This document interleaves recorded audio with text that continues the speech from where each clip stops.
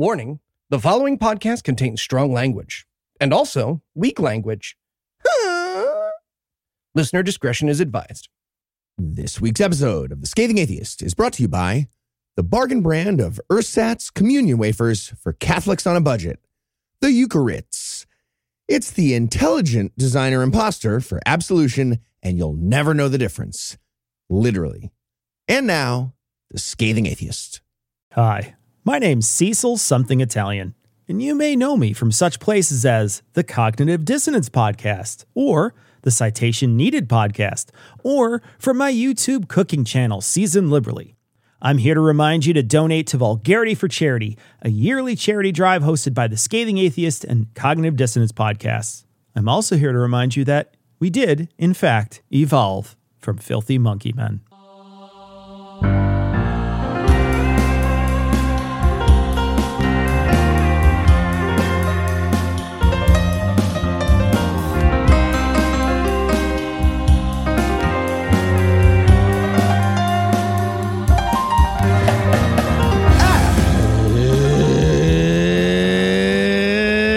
Thursday. It's November 2nd. And it's Practice Being a Psychic Day. And you did it. You're equally as psychic as everyone else on Earth. I'm Eli Bosnick. I'm Heath Enright. And from John Stewart's New Jersey, Ann Arbor, Michigan, and Waycross, Georgia, this is The Scathing Atheist. On this week's episode, we'll worry about our Johnson. We'll learn about America's anti-Christian purge of 1963. And what happens in Vegas will stay on our podcast. But first, the Eli trial.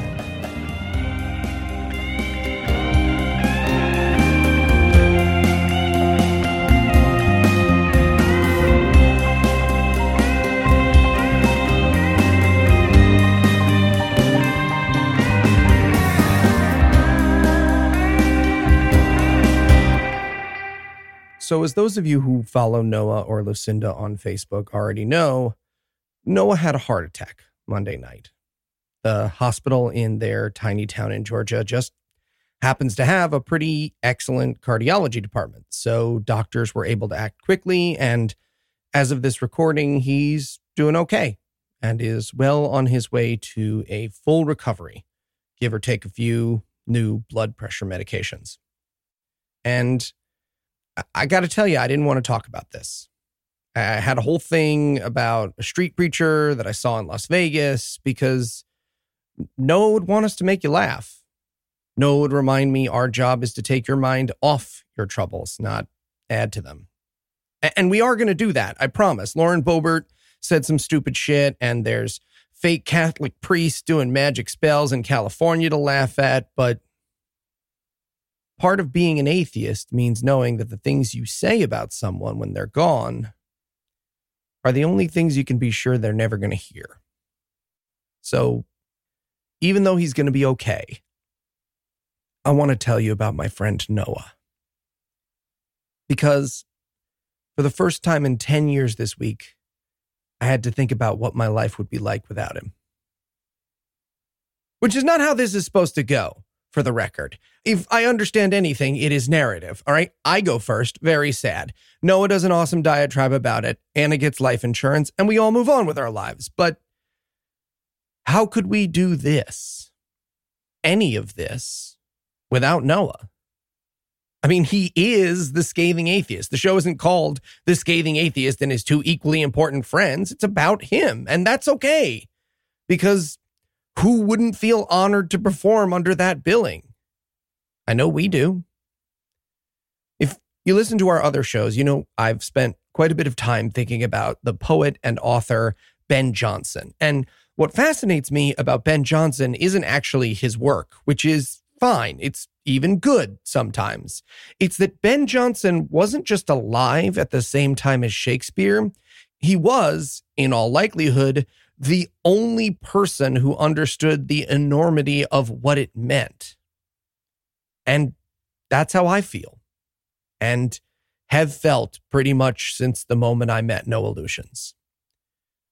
Noah taught me about hard work. If you've been around Noah, even for 5 minutes, you know that funny is effortless for him. He doesn't have to work at it. He just is funny.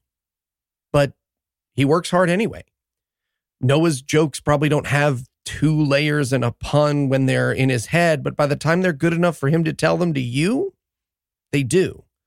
And every edit, every story, everything Noah touches gets that same hard work and detail, even when it doesn't serve him, right? When COVID hit and we all had the idea for him to do Outbreak, the book was done in a week.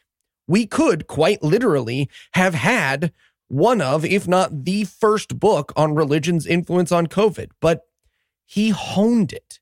He crossed every T and he proofread and he made sure we were in agreement as a company about how many spaces came after a period so that you could pull that book down from your shelf today and still be blown away by it.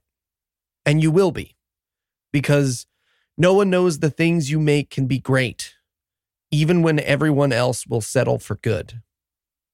Noah makes me a better husband. Noah doesn't just love Lucinda, he partners with her. Noah and Lucinda are friends. They are compatriots. They are co-conspirators. Noah knows that Lucinda would, in fact, like a caramel macchiato with extra drizzle if you're going to Starbucks, and he can look at any menu from any restaurant and tell you exactly what she's going to order, but he is still driven to complete and total distraction by her if she buys a hot top without telling him. Noah teaches me every day that love is not about where you put someone in your head and your heart. It's where you put them in your life. And Noah teaches me about you, who you are and what you need. Ugly as it is to admit it, I've always felt entitled to an audience. I mean, I'm me. Why wouldn't I be famous? But Noah understands the responsibility. Noah understands the obligation. Noah understands the potential for community that comes with an audience, not just the perks. When things went to shit this year, I won't lie to you, I wanted to quit. But Noah wanted to be here more than ever. He steered this ship and made a bad situation not just better, but turned it into a greater good. And he did it without ever doubting you. Because more than anything else, No Illusions understands us. He's been at the register and heard "have a blessed day" as the fuck you it is. He's been worthless to those who promise worth to all, and he gives that anger a voice that none of the rest of us can give it.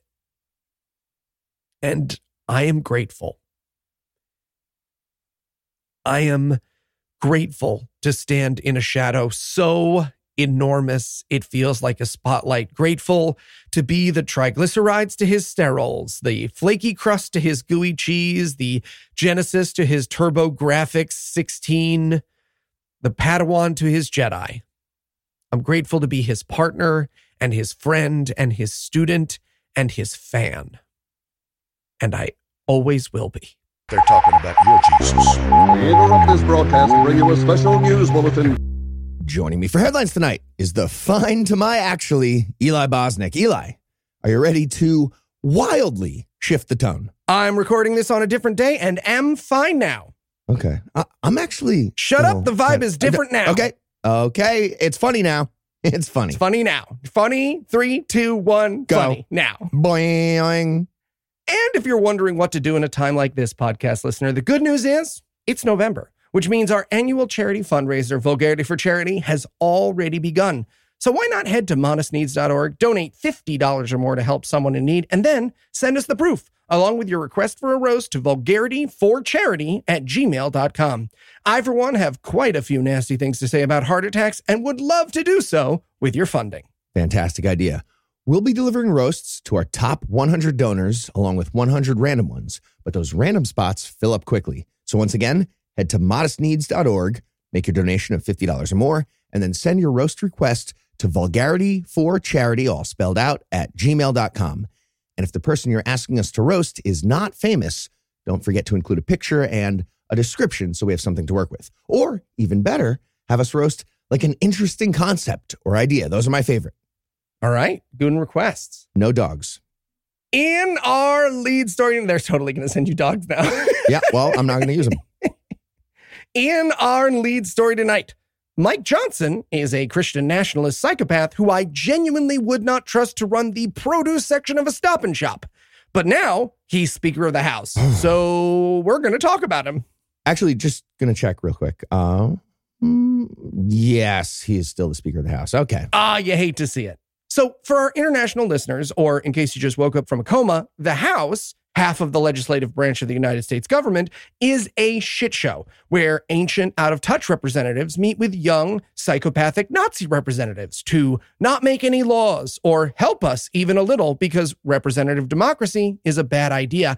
And over the past month or so, they've been trying to elect a Speaker of the House in a farce John Kennedy Toole would call, quote, a little much. Yeah, I also read books by authors that I've heard of, and I could have made a reference there. I'm an e-reader. I understood that. But as I said at the start of the story... Lee Child, Jack Reacher, that's an auteur. You go. Exactly, yeah. But as I said at the start of the story, Republicans managed to get their Daffy Ducks in order enough to elect Mike Johnson last week. So let's go over his resume.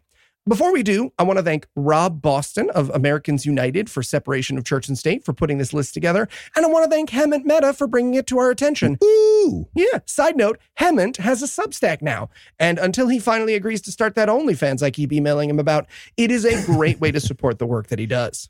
He also gets a crossword into the New York Times every so often, and they're really good. They really are. Great at really that. are. There's a lot of things that Heath is like deeply jealous of Hemant So about, and that fucking and jealous. Jeopardy. This is top of the list. And yeah, Jeopardy, yeah. Lots in there. But really good, like no filler, not like Yeah, the no, they're long all ones aren't just good, like clever. trivia with like somebody's obscure last name. It's like figure-outable, clever stuff. He's really good at it. Yeah, it's a irritatingly competent human being. Anyways, let's dive in. Johnson has said that Scathing Atheist's favorite pseudo-historian, David Barton, has had a, quote, profound influence on me and my work and my life and everything I do, end Fucking quote. yikes. Yeah, and it shows. Johnson has claimed multiple times that the U.S. is the only nation founded on a, quote, religious statement of faith, and has repeatedly made up shit about Thomas Jefferson's opinion about separation of church and state, arguing that, quote, the founders wanted to protect the church from an encroaching state, not the other way around, end quote. Sure. And that's why Mike Johnson is all about protecting Muslim Americans, because religion is important. There's no way he would ever let a crazy person like Marjorie Taylor Greene give a hate speech on the House floor full of bigotry and lies about Rashida Tlaib, the only Palestinian American member of Congress, especially not on his very first day as the speaker. There's no way. That's literally what happened last week. Exactly, because he's a protector of religions. No chance. But Eli, you ask, what are Johnson's qualifications? Well, a pulse and nutbags like him. But if you're wondering about the names that decorate his resume, well, how about Ken Ham and the Ark Encounter? Yes, that's right. Johnson was the attorney who represented Ham when he wanted to use taxpayer funds to build the Ark Encounter in Kentucky, and he later defended Ham when he sued the state for the ability to discriminate in hiring. Okay, well, on the resume, that would be then Pulse, Nutbags Allowed to Vote, and Bad Guy Lawyer from a John Grisham book. Let's not sell him short on the exactly. resume. Right? Exactly. Also, I read books. John Grisham's another author. John Grisham, another author, large print. I could make a reference about him if I wanted to right now. For old men like Heath. Same thing as John for something. Exactly, yeah. Legislatively, Johnson has dedicated most of his career to trying to force other people to be his religion. Johnson filed legislation forcing witnesses in front of the House committees to use the religious phrase, "so help me God," in their oaths, which is especially ironic, seeing as under his tenure of Speaker of the House, the bygone days of "my buddy Rick saw an alien, so help me God" will seem downright responsible. Yeah, I remember the bygone days of yore called July of this year when we had that hearing in Congress. Good times. Indeed. Johnson defended a portrait of Jesus Christ in a public courthouse, saying, quote, "The ideas expressed in this painting aren't specific to any one faith, Really? and they certainly don't establish a single state religion," end quote. Yeah, you got Methodist, Episcopalian, Southern Baptist, fucking Northern Baptist, Medium Baptist. That's diversity. Catholics. For They're Johnson, crazy. for sure. But honestly, where Johnson seems to have spent most of his time and effort is indoctrinating children. Student athletes in particular. According to Hammett over at the Friendly Atheist blog, quote, Johnson promoted a conservative, Christian-sponsored Bible course in public schools that was widely criticized for its evangelical zeal and treating the Bible as an accurate record of history. In response to critics who said the course promoted a one-side conservative evangelical view of Christianity, Johnson said, quote, "The Supreme Court did not say you have to discuss everybody's view on the Bible," end quote. Sure, yeah, largely because that would be literally impossible to do. They also didn't say, she listens like spring and she talks like June, yet here we are. Like, they didn't say so many things. What are we talking about? It's nonsense. Yes, but that's not all. Johnson supports a Louisiana school district that required student athletes to stand during the national anthem, saying the district was, quote, "not going to bend over and bow to the whims of these atheist, radical, secularist groups," end quote. Okay. He's spoken in favor of coaches leading their athletes in prayer and high school cheerleaders holding up explicitly religious banners and signs during games, saying that, quote, "superintendent should feel empowered to resist the bullying tactics of atheist groups," end quote. The bullying tactics. Yeah, cool. Jeff Blackwell's actually been drinking raw eggs and side tackling chickens for like a month now. He'll send a strongly worded letter and fuck up your world, superintendents. I dare you. Yeah. How dare they? Welcome to Thunderdome. Thunderdome, yes. Blackwell's Thunderdome. Blackwell's Thunderdome, indeed. Strongly worded letter. Don't we have and there's fire behind him. Yeah. But he kind of jumps at the fire and then moves to like the downstage left side. So with all that said, it's probably no surprise to anybody that Johnson is also a bigot. Again, from Hammett, quote, "Johnson supported Louisiana's ban on same-sex marriage and backed an amendment prohibiting the recognition of gay couples married in other states. As a state lawmaker, he introduced a bill permitting faith-based anti-LGBTQ discrimination. As an attorney for the Alliance Defense Fund, a hate group. That's a hate group. Yeah. Yep. He supported a law banning marriage equality and claimed same-sex unions were a slippery slope towards polygamy, pedophilia, and, quote, What? allowing a person to marry his pet, end quote. What? Okay, but just to be clear, Mike Johnson wants men to marry their lady cats only. That's official canon. Yeah, exactly. He also opposes, as is no surprise, life-saving, gender-affirming care for transgender children, and he argued that the Supreme Court decision overturning sodomy laws was a blow to, quote, fundamental American values and a millennia of moral teaching, end quote. The plural. Because he believes gay sex should be criminalized.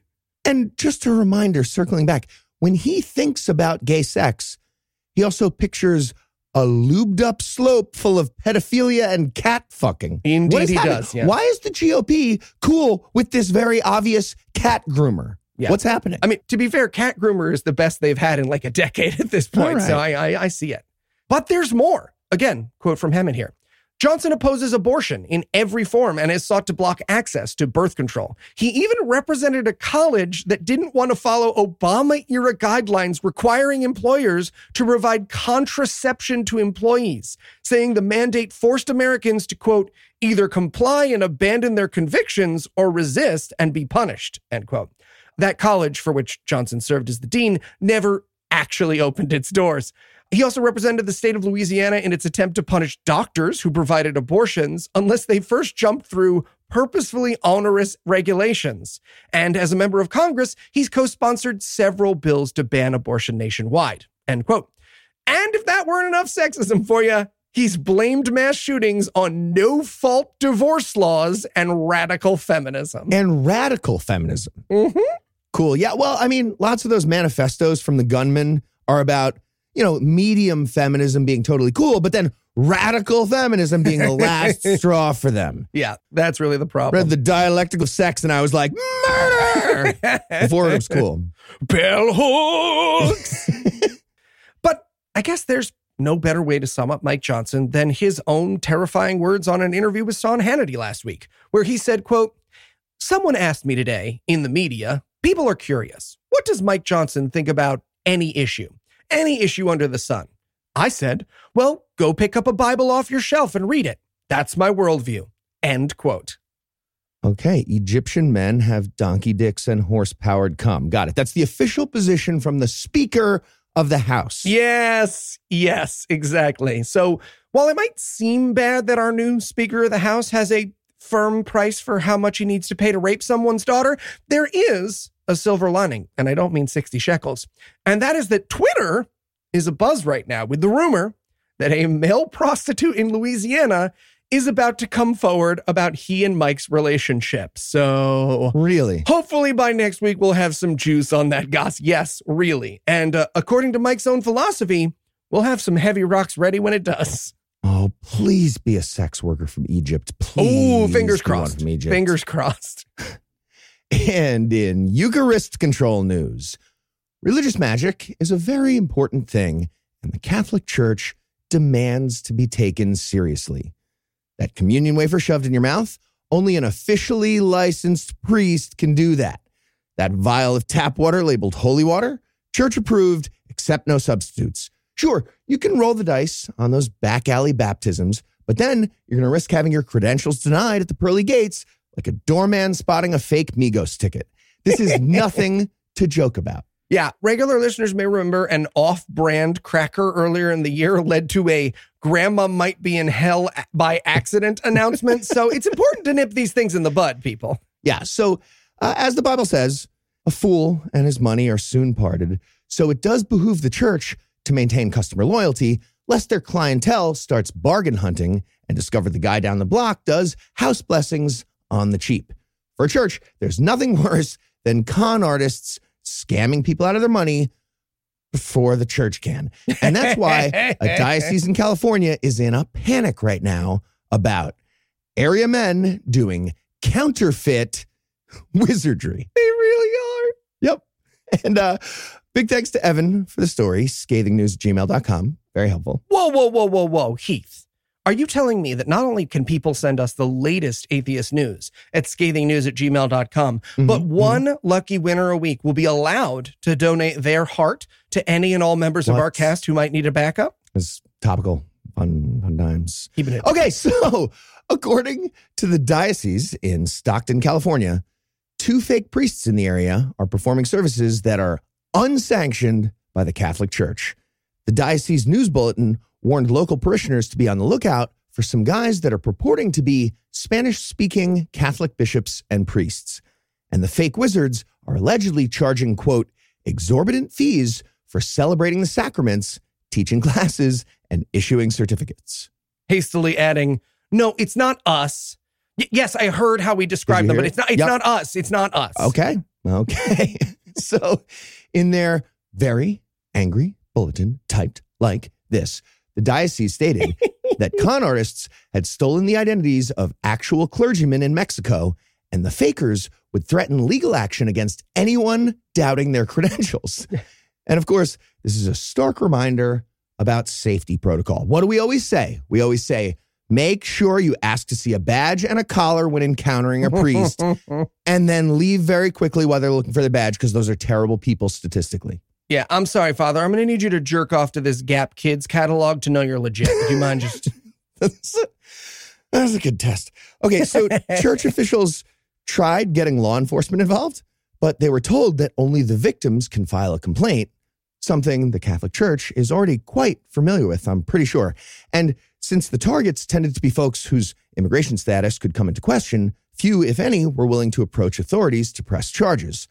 Also, what the fuck are the cops going to do? Like, compare the levels of magic between real and fake sacraments? Like, test the fake sacraments for baby laxative? That's nothing. That's nonsense. Sticking their pinky into holy water and running it along their gums. My God. So, bottom line, for any good or service provided by a religious organization, the advice remains the same. Caveat emptor. Those crackers might be intelligent designer imposter. Or, here's another idea, maybe no more selling lies at all, just as a law overall. Just an idea. And in charitable assumption news, ask your average Republican to name the most important political issue they're facing. And more often than not, they'll say open borders.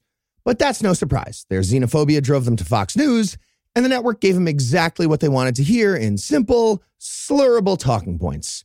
Like a Nazi motherbird spitting chewed grubs into the stupid fucking mouths of their babies. And with regards to border security, no fabrication is too outlandish or unverifiable. Mexicans are taking their jobs. killing our children, biting our dance moves, and stealing our amazing strip mall cuisine. But once you add human trafficking to the mix, that's when all bets are off, and it's time for QAnon to shine.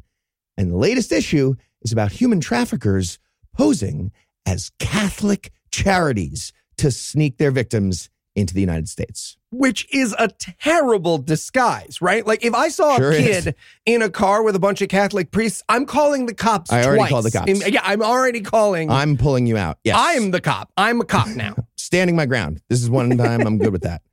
And a big thanks to Stormy D for the link. Oh, yeah. scathingnews@gmail.com. Give us your fresh, young heart.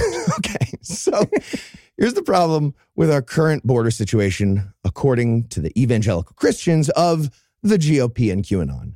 It's these bleeding heart Catholics and their charities to help kids. That has to stop. Obviously, yeah. Not only do they help the kids get into the U.S., but they also make it possible for human traffickers to pose as fake Catholic charities. A lot of fake Catholics this week. What's going on? Right, I know. Some in the water. So we heard the latest theory about this during the 35th Biennial Republican Leadership Conference in Mackinac Island, Michigan. You know what? I was going to make that one, but they didn't have a vegan option at the gala dinner, so I missed it. Sure, yeah. Literally everything has mayo on it. It can't be vegan. Impossible. So, side note, Mackinac Island is a resort spot for like weird old-timey Michigan summering, and you're talking that voice, and they don't allow cars on the island. It's the only fucking person, insane. Yeah, it's a I'm weird doing a place. citation needed essay about it because it is the Illuminati. It's like if the Illuminati somehow fell and tripped on their own penis, the island. Absolutely correct. And the only person to ride in a motorized vehicle on that island in decades, I'm pretty sure, was Mike Pence a few years ago, who insisted on having his vice presidential limo when he went there. Yeah, he just drove it in a circle on the green of a golf course and then went home to call his wife mommy some more. That was the He that was is the drive. creepiest fucking guy. Everything he does. Oh, it's amazing. Eating a fillet of Makes me fish right so- now and staring everything at me. he does is a sad tragedy if he didn't have power. Right? Like if he was the assistant manager of a Staples, I would watch 24/7 news coverage of him just being like, "Oh, I caught my thumb under a box. That one's going to sting." Oh my God. Ed For a TV while. about Pence for sure. Let me throw this at you, Heath Enright. Candid Camera remake, except the victim of every prank is Mike Pence.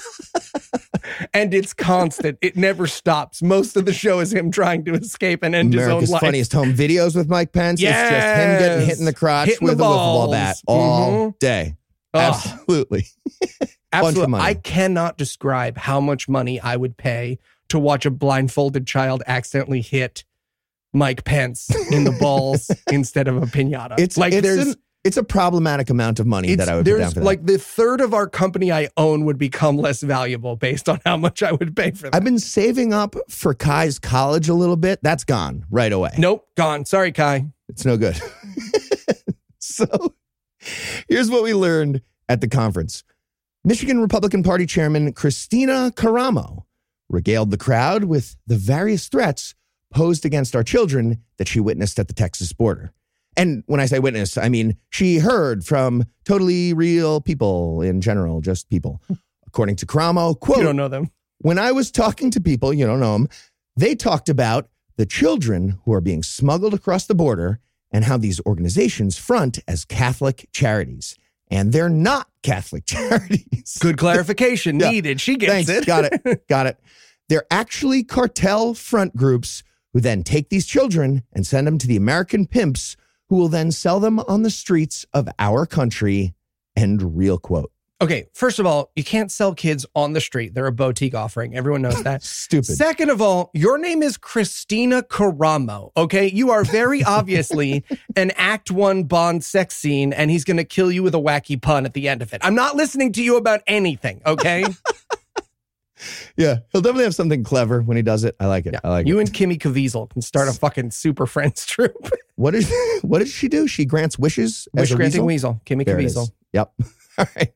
Well, speaking of which, we're going to get a little bit of Caviezel stuff in a second. Ooh. So, yeah, Just to be clear, though, about that scam, that sort of scam, it could theoretically exist, I suppose. But the source for the current claim was a QAnon Republican from Michigan during her remarks right before introducing, that's right, Jim Caviezel for his big keynote speech at that event. Just in case anyone's not familiar, Caviezel is a QAnon lunatic who played the role of Tim Ballard, a fellow QAnon lunatic, and Tim Ballard is the inspiration for the movie of lies called Sound of Freedom. Ballard started a vigilante anti-trafficking squad that definitely made things worse despite theoretically good intentions. But according to that movie, he's a goddamn hero. He is not. That's incorrect. Check out the latest Scam episode live from Las Vegas if you want to learn some more. Point being of saying all that, that's our context in terms of who we're dealing with making this claim right now. Yeah. But even if you grant their claim about the fake Catholic charity scam, the moral of the story, the lesson is, stop giving special status and extra trust to religious charities. And maybe don't have a border situation that requires special fixers to get kids to a safe place. And definitely don't let anyone saying they're a Catholic group have any interaction with kids. Pull them out of the car like I was talking about. Fake group or not, bad idea to let them interact with kids. But of course, none of those obvious answers were mentioned at the conference.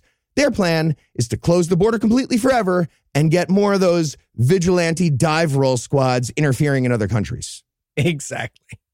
And finally tonight, the year was 1963.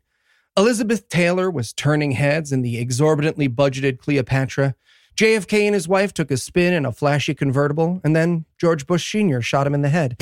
4 young Liverpoolians were giving boomers an identity they could hold on to until the grave.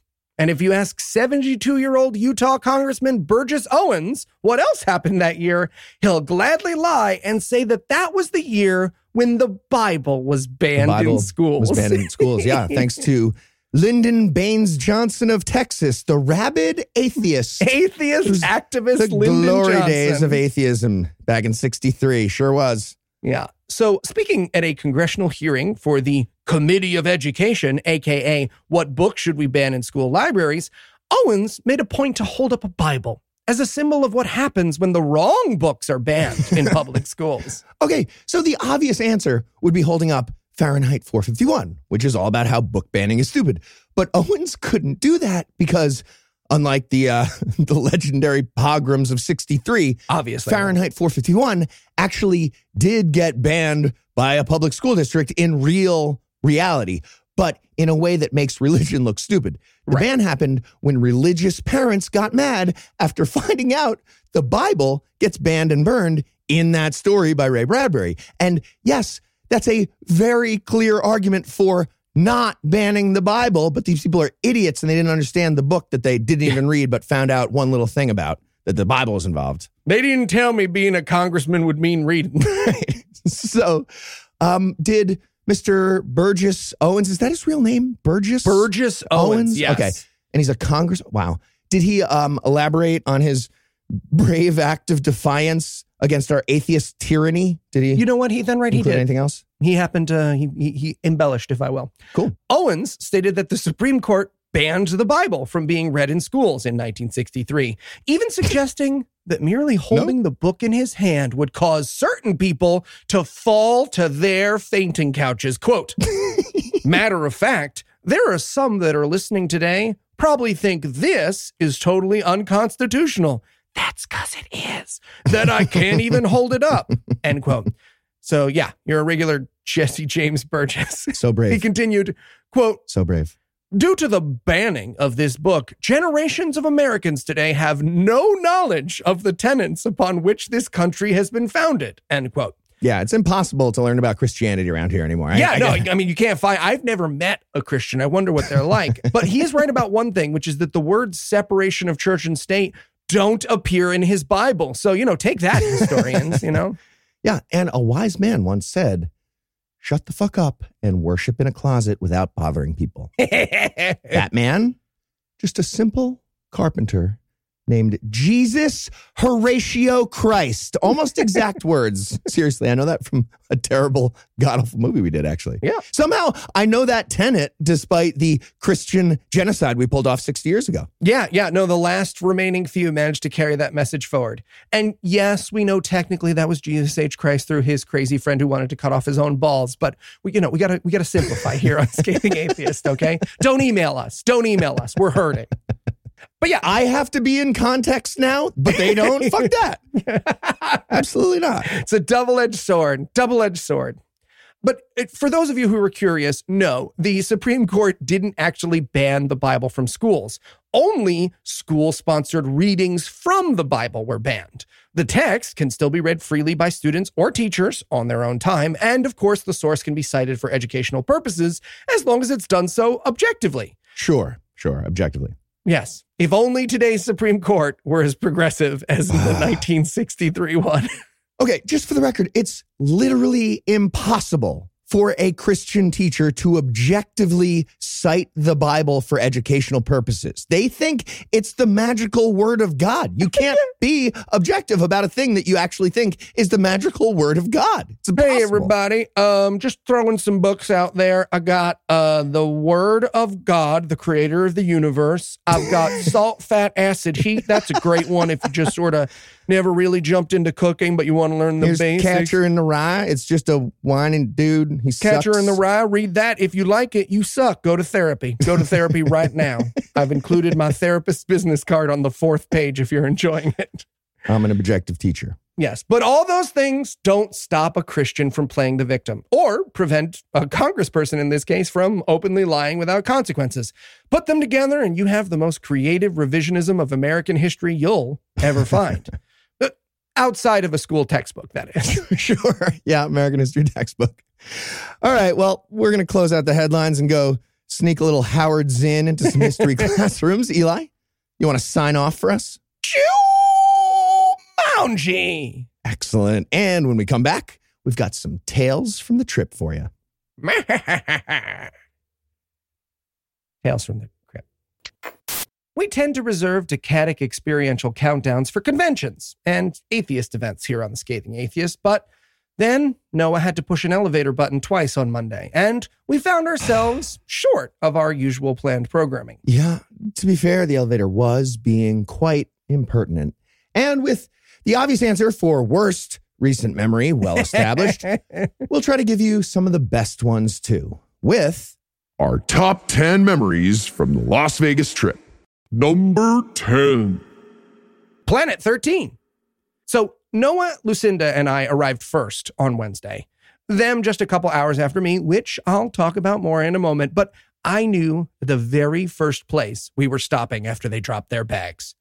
Planet 13, a.k.a. the largest dispensary in it's the dispensary. Okay. world. Yes. Had to be the dispensary. Nice. And can I say, it lived up to its name.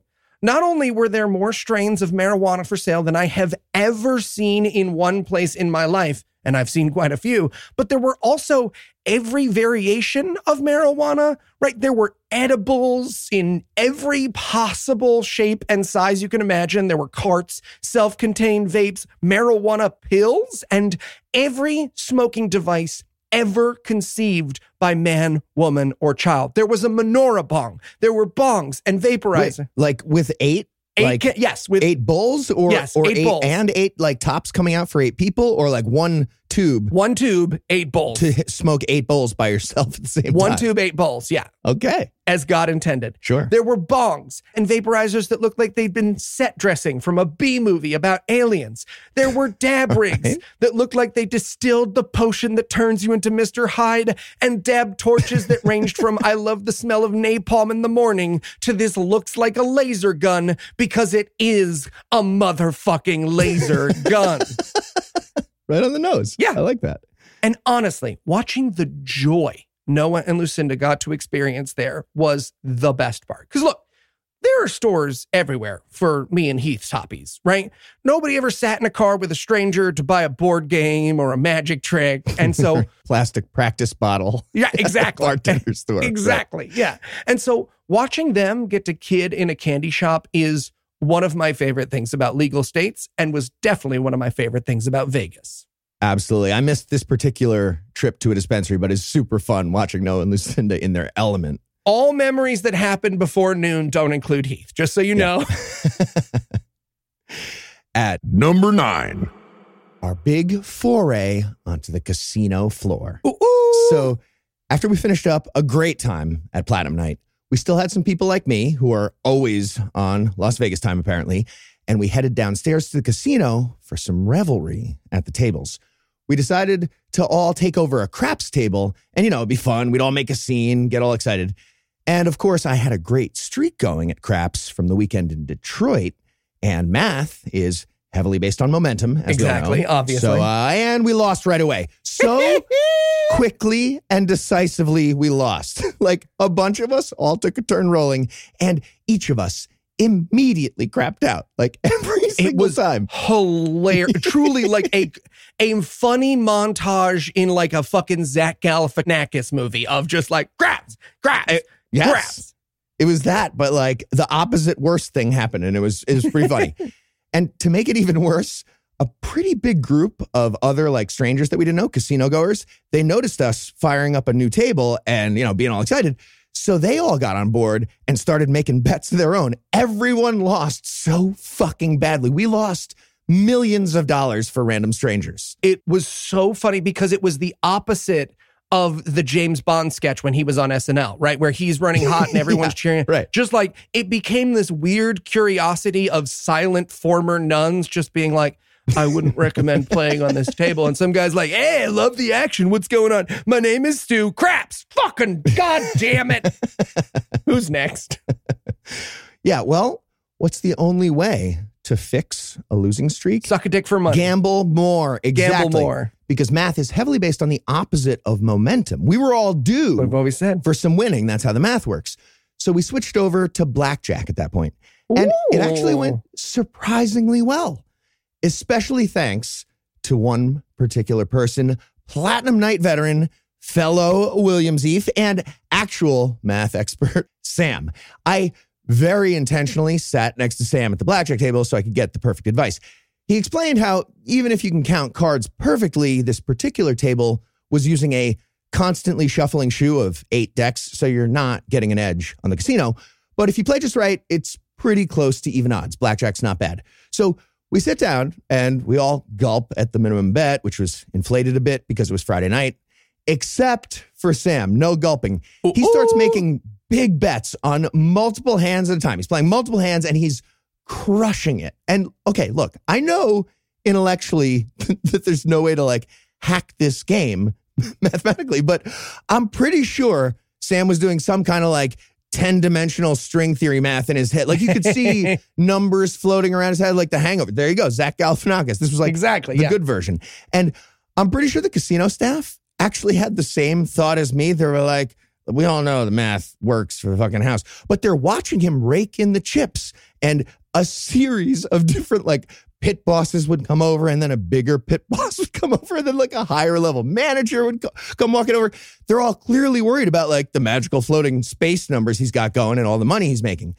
By the end of it, even after the terrible results at craps, our group was very much ahead on the house that night. It was a great time. Ooh, Sam.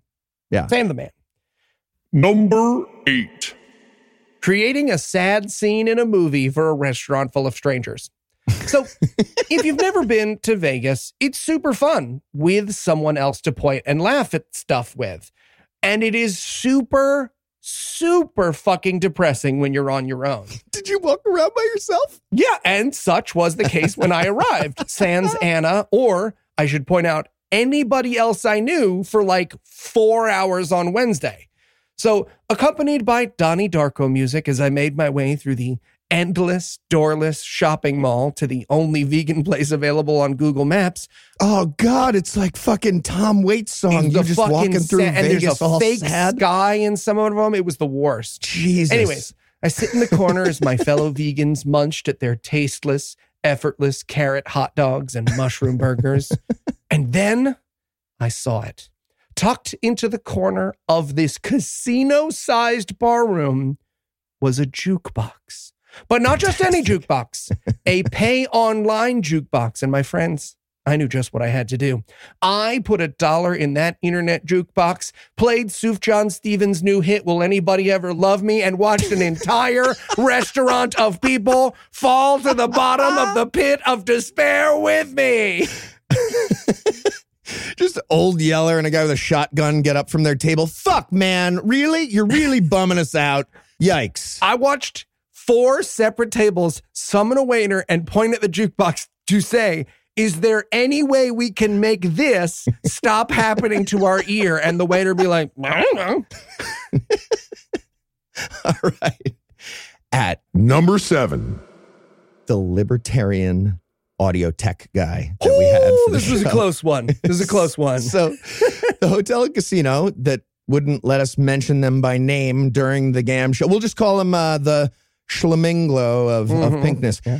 They had an audio guy help us out during the show, and he seemed pretty cool. We actually have a good test in place for this, which happens kind of naturally, because during the sound check, whatever audio guy gets to hear like Anna sing something along the lines of jerk off on the toilet or take a public shit in Oxford, Alabama. And either that audio guy is amused or they're drawing a cross in the air the whole time and praying, just terrified. Well, he was amused, and it turns out he's not religious at all. Well, he comes into the green room during the intermission to check in with us, and then he said something like, I'm glad religion can't take away our personal rights here in America. And we're like, okay, that's sort of like anti-theocracy. I guess that's good. Let's see where he goes with this. He continued, and he's like, because they're protected by a little thing known as the Constitution of the United States, motherfucker. And he whips out a literal pocket Constitution that he always has with him, and he slaps it on the table. No. Yeah. We would have, podcast listener, I cannot explain to you how much we would have rather that been his penis. His erect, That would have been great. nearly ejaculating penis. Absolutely. We would have known exactly what to do at that point. What to do? Yeah. Cup our hands. But with the pocket Constitution, it's not as clear. We have one of two options basically at that point. Option 1, we can beat him up and take away his stupid pamphlet because that makes us happy, and that's libertarian. Just like him, he would have to agree with that. And okay, to be clear, I mean like verbally beat him up and explain why carrying around a pocket Constitution is ridiculous. Heath means verbally, but for the record, just he doesn't speak for our show. Okay, just me? Just Heath means verbally. But you're definitely allowed to verbally beat up the libertarian every time you want. That is part of their philosophy. Okay, so that's option 1. Or we could do option 2. We could let it go and not antagonize the guy who's running our soundboard for the rest of the show. And we have to decide right the fuck away, because I look over when this happens and Eli and Noah are both starting to vibrate visibly. So Yeah. we got to decide. That is when Noah's heart attack began. In case any of you Absolutely are wondering, correct. it was in that moment where he said no words. This was an Ayn Rand caused Heart attack. cardiological event. Absolutely. So we have no time to decide. We all have a quick mind meld, like split seconds, and we go with a fun, passive-aggressive version of option 2. I'd say the responsible version. I'm proud of us, right? Yeah, So we tried. our version of that, Eli puts his face like all the way inside his phone screen and pretends he wasn't listening. And Noah and I don't have our phones out, so we just stare at the guy in complete silence for so long. We just stare. After several long moments, I'm like, see you after the show. And he's like, all right. And he goes away without incident. So it all worked out. That might as well have ended with, welp. Yeah, right. Exactly. Number 6. My first Vegas buffet. So look, folks are mixed on what you must do when you visit Las Vegas. You got to see this show or do that activity. You got to pay a sex worker to stand outside Heath's door, loudly knocking and insisting that he pay them the money he owes them for dressing him like a kitten. Maybe that one's just me. But it's pretty universally agreed that you should try at least one buffet. And I got to be honest, as a fat guy, I've never really seen the appeal, right? All restaurants are all you can eat for me. You just order more food. They have to let you. Right. And food that's been sitting out under heat lamps since the place opened that morning isn't exactly appealing to me. Right. But the truth is, It was great. Yeah, see, that's the beauty of Las Vegas.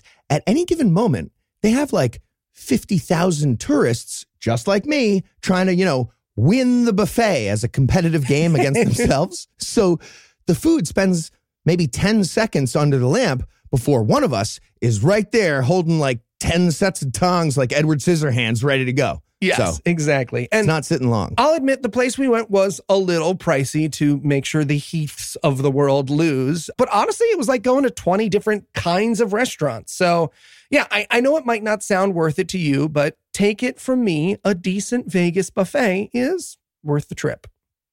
All right. At Number 5. code names. That's yes! right. Okay, so I know I've mentioned code names before as a highlight of these trips we take, but we keep playing for a reason. It's a great game. It's so much fun. And this time I want to talk about a variation of the game called Codenames Pictures. Already own it. Own it. It's a great every game from now on. Yeah, both games are great. Love the Pictures version too. Instead of a cluing game with words on the table, like the original, the picture version, it's a bunch of cards with little doodles that each have a few weird little elements to base your clues on. And I want to mention a particular moment that was both wonderful and completely infuriating. Speak your truth, Heath. Speak your truth. Thank you. So Eli was playing the role of the Codemaster. I happen to be on Eli's team at this moment. And that means Eli, as the Codemaster, is giving clues to our team, trying to get us to pick certain doodles. So I'll go with the wonderful moment first. Eli looks at the board, and his clue for us was Gentleman 2, which means 2 of the cards on the table are related to the word gentleman. So I look at the table, and I see one of the doodles is a bird wearing a tie, among other things, and one of the doodles is a dog wearing spectacles. And immediately, I can imagine Eli looking at those cards, and I can hear Eli's voice in my head saying exactly like this, "He gentleman." He gentleman, exactly. Yeah, yes. about the bird and the dog. It was so clear. So I'm like, that's definitely it. I even say "he gentleman" like that. Eli points out that we're absolutely right. And, as close as I am with you, Eli, already, I don't think I've ever felt closer in that moment. I agree. The two of us harmonizing on "he gentleman." Absolutely. And okay, now the infuriating moment. The moment of betrayal by my team. Tell it like it is. I will tell my Speak truth. truth to power. Okay, so on our next turn, Eli's clue was Topple 2. This was a very good clue. There's a picture with bowling pins, among other things, and also a picture with the Eiffel Tower. So our team starts talking it through. That's how you do it. And I mentioned how bowling pins and towers are both things that you can topple in general. Because they are. Because they are. Yeah. Jenga tower, topple tower. That's like a thing. And bowling pins, of course, topple too. And then after I say that, someone else on the team is like, okay, but what about bowling pins and also not something that topples? Like something that does not topple. Yeah. And somehow the consensus on this team lands on bowling pins and some other bullshit that has nothing to do with topple. And I was like, but why though? The second one, why though? Because his clue was a thing and we can use that. And they were like, oh, it's because fucking we're doing it. So we guess that other thing and we lose. And that's when Eli launches into a murderous rage. Exactly. Defending me, being like, this gaslighting rabble steered you away from the win. You had this. It's bullshit. Of course, I'm also furious at this point, but again, never felt closer to you. So cheers, buddy. Cheers indeed. Yes. Cheers to you. That was, remember the scene where they pull the lady who can see the future out of the pool in Minority Report and they all start to freak out because their brains, that's what our listeners did to us at Platinum Night. Will we forgive you? We need time. We do. Number 4. Meow Wolf. Yes, I did just say the words meow and wolf next to each other. Because if there's an equivalent of the world's largest dispensary for my wife, Anna Bosnick, it is Meow Wolf. Oh, is this the museum thing that's like a supermarket? Yes. Oh, yeah. Cool okay. art, secret passages, deep lore, and a gift shop that made me say, God damn it, under my breath when I saw it. And look, I'm a kind of in my head guy, as anyone who knows me will tell you, right? I don't particularly like things. I like taking my wife to stuff and watching her do things, or Noah and Heath to stuff and watching them do things. That's what I do for my birthday. But getting to watch her and Noah and Lucinda and our buddy Chris like run around this epically huge art installation and enjoy themselves and find all the cool things was a fucking blast. And if you haven't been, even if you're like me and you don't particularly like stuff, don't miss it. It is genuinely an extraordinary experience. What's the word for misanthrope, but for everything, not just thrope, people? just a thrope. Just miss. I'm just a thrope. Missing everything. Anyways, you'd have been a fool to have slept through it, and you would also owe me $60. Okay. You could just say things to me outside of the pod. You can just give me information and be like, hey, could you get me that $60? I prefer not to. Okay. Well, that being said, it was actually way more direct just now than like the normal version of this communication. Like most of the time, I'd honestly expect a sketch and like Will Dasher Mizzle traps my head in a magical bear trap like a Saw movie trying to get $60 from me somehow. That's fair. You can just talk. Not too late for that, motherfucker. There it is. There he is. He's always around. Whole cast is here. At Number 3. Eli's magnificent outfit for the live show. And I mean like truly scrumtrelescent, to quote Will Ferrell. He got a peacock blue classic Vegas showgirl outfit, glimmering with sequins and a giant crown full of feathers. It was absolutely stunning. And that's not just me who's saying that. Pictures went up on Facebook after the show, and every single reaction I saw was something right along the lines of like, platonic beauty. I am crying right now. Like, seriously, you looked amazing. I looked in, what can I say? Amazing. Beyond the Kant's red balloon is me in a showgirl outfit. I know the answer. Absolutely gorgeous. So on top of the sheer aesthetic value of the whole thing, we got a fun moment that it really showed off the positive vibes of Las Vegas. Very accepting. Eli usually puts on the outfit well ahead of time, including for that sound check. So that also is part of the test of the crew at the venue. And at one point, one of the events people comes in and sees Eli, doesn't bat an eye other than to exalt in the beauty for a second, of course. And then he starts asking about technical details of the stage setup. So indeed, I got to watch a very serious professional conversation about mic stand placement and the science of acoustics between a very serious guy in a suit and Eli wearing nearly nothing. And each time Eli would like nod, the giant feathery hat would shake a little bit and almost touch the guy in a suit. Just gently bob down and touch the top of his head. Yeah. I feel like you were doing it on purpose, right? You were trying to, and this guy never blinked. It was very impressive. Nothing. And by the way, Eli, you got even more compliments the day after the show. You were already gone. Noah and Lucinda returned the outfit to the costume shop and you got some more compliments. As soon as they put the bag on the counter, this old couple that ran the store was like, fucking wow, that guy looked great. Like, so great. Is there any chance you could give us a picture of him wearing it to use for advertising? We want him to be our model. Fuck yeah. So, there you go. Come to the live show, or you could miss out on learning the very meaning of beauty in the world. You're welcome. And seeing that amazing outfit live. Attendees, my eyes are up here. Number 2. Which honestly was my number 1, but Heath got to steal number 1. Heath announcing his stepkid in the creepiest possible manner. So, podcast listener, much as we joke on this and our other shows about how Heath is going to die alone, desiccated on his apartment floor, it pains me to admit that Heath does, in fact, have a lady friend. So maybe not desiccated. I might get picked up quickly. The lady friend might notice. And that lady friend has a child to whomst Heath is a step-parent at this point. It's all terribly adorable. And hi, Kai. Hi, Anne. Ooh. Hello, Kai. Yeah. And said stepchild had a delightful anecdote about the movie our live show was about. You know, the one about sex trafficking children. So Heath was like, hey, I'm going to tell that story on stage. Stepchild said it was okay. Great. We all agree. And so in the middle of our show, he proceeds to announce this anecdote in the following way. Keep in mind, we are in the midst of describing a child trafficking film, and Heath goes... the context not important. Heath goes, so I'm in a kind of sort of step-parent relationship with someone. I mean, you can listen to the rest on the episode over at GAM. It was less smooth than that, actually. Yeah, But it's it's definitely one of the highlights of my weekend, and I'm going to go ahead and say it, possibly my life. Okay, here's the thing, though. Even if I started with the perfect wording for that, I was definitely in trouble. Like, the moment I said stepdad, Eli's already dancing right next to me and grinning with glee, just ready for whatever he's going to do.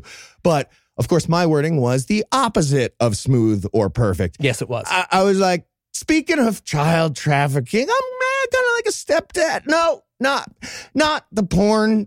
Fuck. Really got to stick this landing. How Mary and Eli's dancing. Fuck. I was in so much trouble. There was no way out. Oh, Good times, though. good times.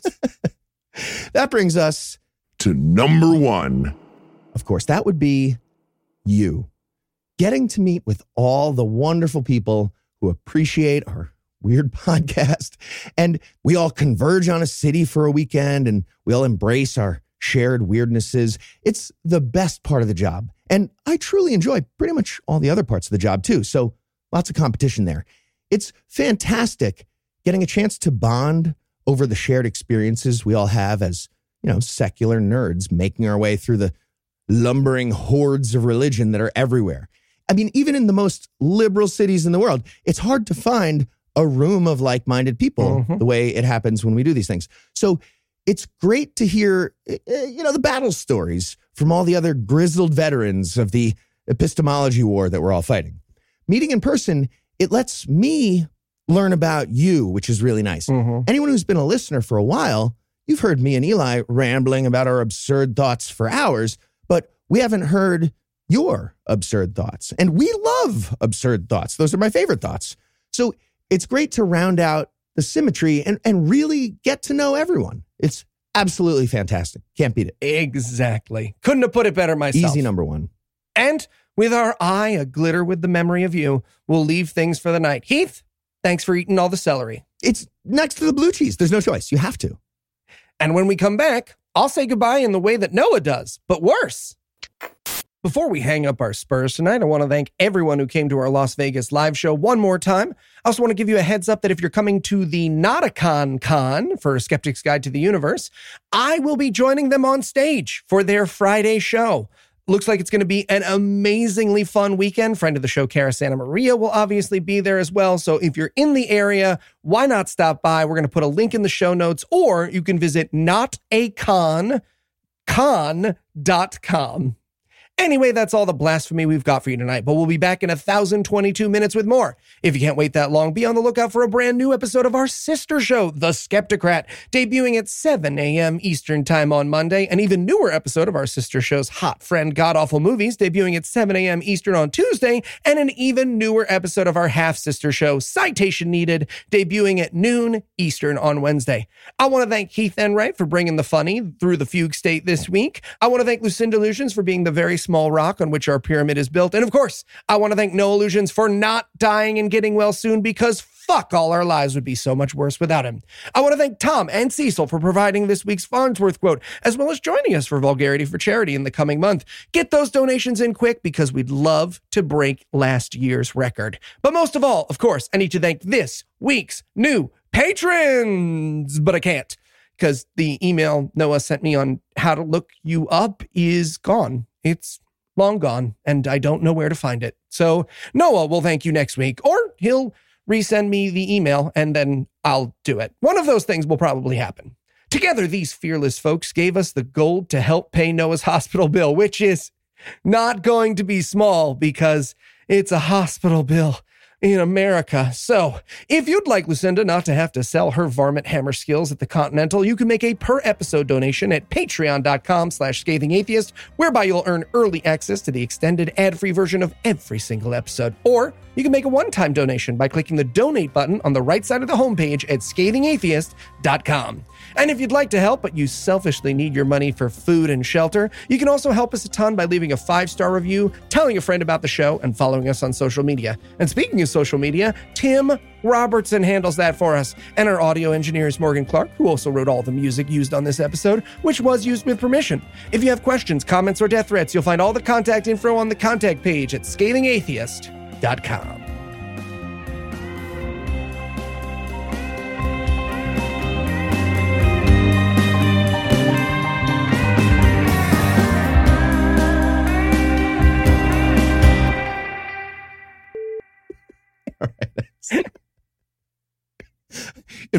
You were like, you know. And I was like, I don't know. Woo, woo, woo, woo, woo. All right, it was Ooh, close. would have been great. Ooh, would have been fantastic. That was close. Okay. The preceding podcast was a production of Puzzle and a Thunderstorm, LLC, copyright 2023, all rights reserved.